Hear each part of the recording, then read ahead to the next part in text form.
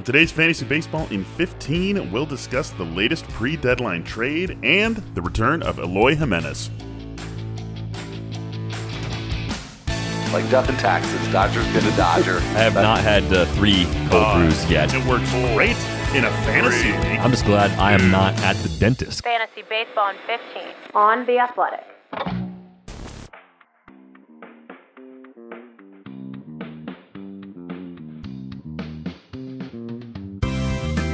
Welcome to Fantasy Baseball in 15, presented by Topps. Check out Topps Project 70, celebrating 70 years of Topps baseball cards. Michael Beller and Al Melchior here with you on Monday, July 26th. It is trade deadline week. Love when the trade deadline falls on a weekend as it does this year, with the trade deadline looming on a Friday. Al, it's going to be a busy week in the baseball world. Let's jump right in with one of the first trades of trade deadline time. Adam Frazier going from Pittsburgh to San Diego, along with some cash for Tucupita Marcano, right-handed pitcher Mitchell Milano, and a Double-A outfielder Jack Sawinski. What's your read on this situation for the Padres now that they've got Adam Frazier in what was already a pretty darn good infield? Yeah, for sure. So I think for him, it's probably a little less than a lateral move, because I'm not sure if he's necessarily going to be a literal everyday player. I imagine he'll play a lot, but could cut into the playing time for Eric Hosmer, perhaps, with Jake Cronenworth maybe sliding over to first base.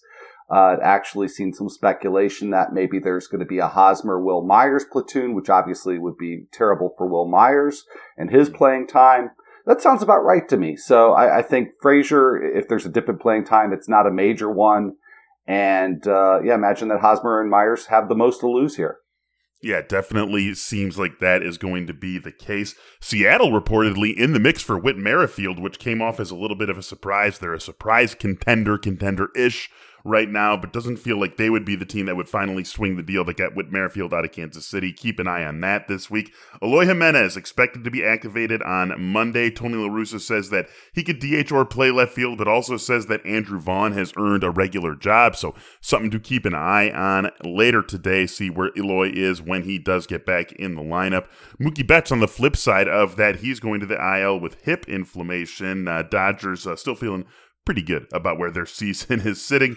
Joe Ross will be activated and make a start against the Phillies on Monday. He's been dealing with elbow inflammation. Should get a second start later this week against the Cubs as well. Jacob deGrom still dealing with his forearm issues. He threw off a mound on Sunday morning, so thumbs up there. Thumbs down for Mike Trout. Has not run for 3 days. We'll see a doctor on Monday. Joe Maddon says that this is nothing serious. It's just a routine thing, but when you've been out for as long as Trout has and suddenly you're not running anymore, it does feel like a bit of a setback.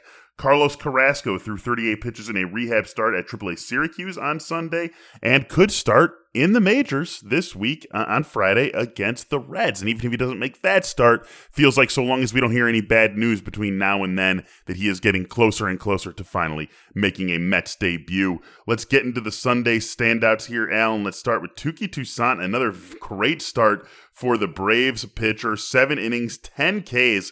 Gave up just 1 run on 5 hits, no walks against the Phillies. Friday against the Brewers is his next outing. How are you feeling about Toussaint for this start and just in general for the rest of the season?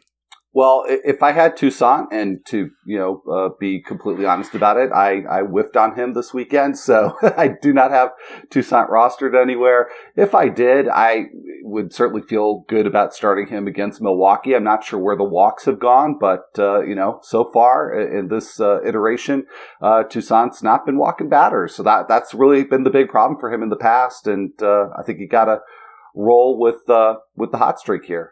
Daniel Lynch, another guy who had a really long start without any walks, 8 innings, no walks, 4 Ks, no runs, 5 hits against the Tigers. Do you have any more confidence in him after the earlier promotion to the season didn't really result in anything good? Yeah, I'm very encouraged by this. I did stash Lynch during the minor league demotion, because you just know that the potential was there for him to do much better when he eventually did get the call back. And while the 4 strikeouts over 8 innings is a bit of a disappointment, I'd feel all right about starting Lynch in like 14, 15 team leagues and deeper. Domingo Germán, another guy with 7 innings and 10 Ks, just like Touki Toussaint. The difference for him is that it was his first start of 6 innings since or more since May 20th. So love that. Gave up 1 run on 1 hit and 1 walk. Domingo Germán, confidence level in him, Al, right now? I'd say, if I had to choose between him and Touki Toussaint, I would definitely be going with Touki Toussaint because while we haven't seen a lot from him since getting called back up, we've seen a little bit more in terms of going deep into an outing than we have from Domingo Germán. So I'd like to see a little bit more from Germán. I feel fine about him in 14 and 15 team leagues, but not quite there yet in terms of feeling comfortable with him in a wider swath. Yeah, I think that's where I'm standing too. Triston McKenzie, however, is someone who I'm willing to buy back in on. Another good start against the Rays on Sunday. 6 innings, 6 Ks, give up 2 runs on 5 hits and a walk over his last 3 starts. He's gone 17 innings, given up 7 runs on 14 hits, 18 Ks against 3 walks, and it's those last 2 numbers that get me excited out. Just like with Toussaint, walks have been the major issue for Triston McKenzie this season.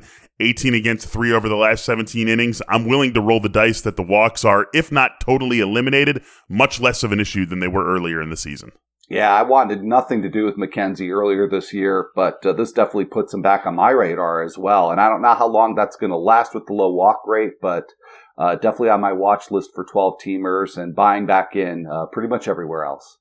Another uneven start for John Means. Went 6 2/3 against Washington on Sunday, but gave up 4 runs on 5 hits and a walk, just 2 Ks, 6 whiffs on 87 pitches. His next outing Saturday at Detroit. We know John Means is better than this. Came off the IL a couple of weeks ago. Where are you standing on him with that outing against Detroit over the weekend? A little discouraged, Michael. I just would like to see more swing and miss stuff from Means. We saw it from him earlier this year. And that's really a big part of the big jump in value for him from last season to what we saw earlier in 2021. So I think in 12-team leagues, I'm taking a pass on Means for this week and hoping that he can, build on, like you said, the good parts of these couple of uneven starts that he's had so far since returning from the IL. In deeper leagues, I'm fine with him. But yeah, I'd like to see a little bit more in the strikeout category from him.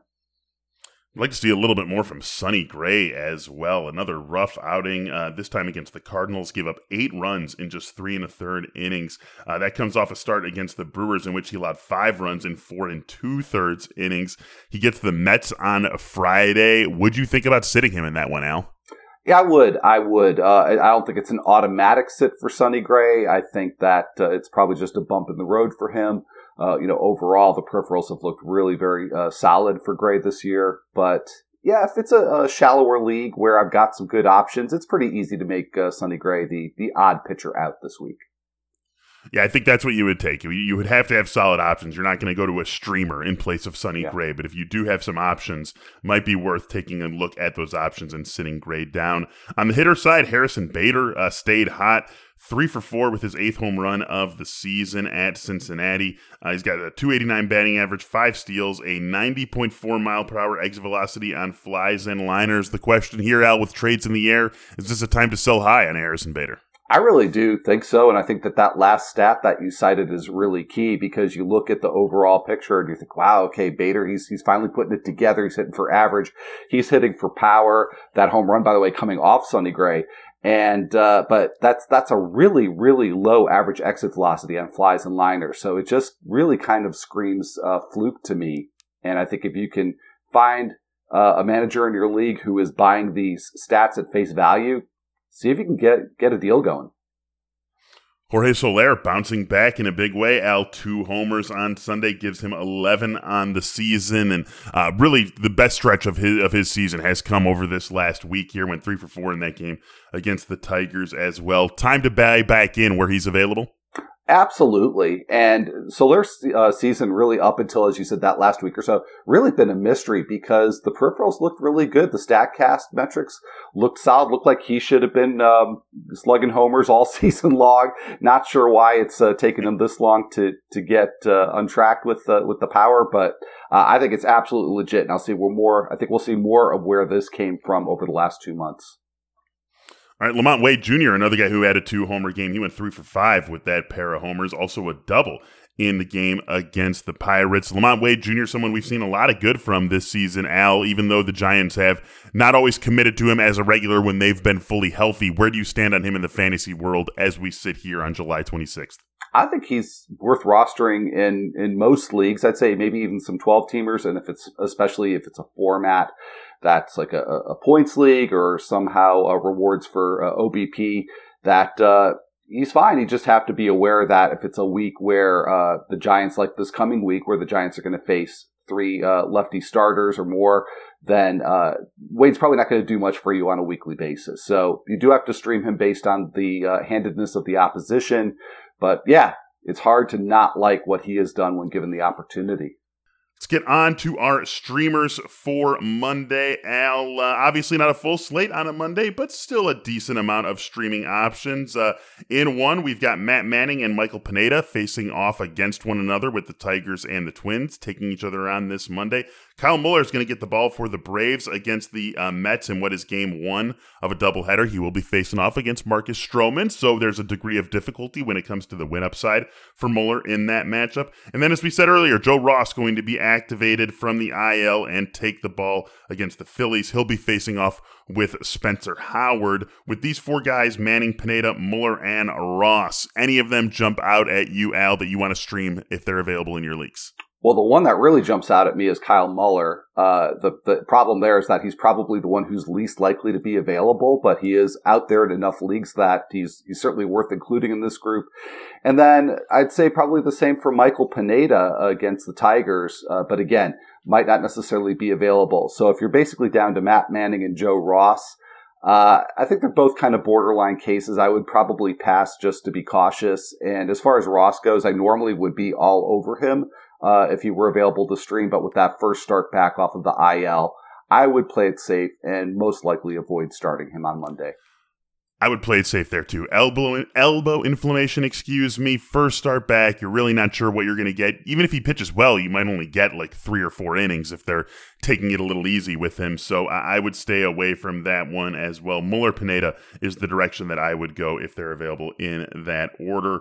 Weekly planner ahead of us here. Al, Franmil Reyes was scratched from the Indians lineup. The Guardians lineup on Sunday with lower back spasms. Would you be playing him this week? I think I'd skip it in 12-teamers. We've just seen this a bit too often with back injuries and how they can linger a bit. So I'm definitely looking at my options and looking at them pretty seriously outside of the deeper formats. Yep, understandable there. I'm right there alongside with you. Aaron Judge has been on the COVID-19 list since the All-Star break. May return during this Tampa series that the Yankees have to kick off the week. Are you going to play Judge? I think not just because of the uncertainty. I mean, even if he does come back in that series but doesn't come back till, say, Thursday, you're getting 4 games at best from Judge this week. I realize that that's not necessarily your best case scenario, but I think there's enough of risk of that or something worse occurring this week that I'm going to skip this week with Aaron Judge. Judge an easier sit to me than Franmil Reyes. Cody Bellinger pinch hit on Sunday, dealing with that hamstring injury. I feel decent about this one. How about you? I don't. I know you and I differ a little bit in terms of just the startability of Bellinger in general with how little he's been hitting. But this for me is a tiebreaker. If I had any inclination to start Bellinger, even with the pinch hitting, he could still miss a few games, and I'd rather just play it safe there.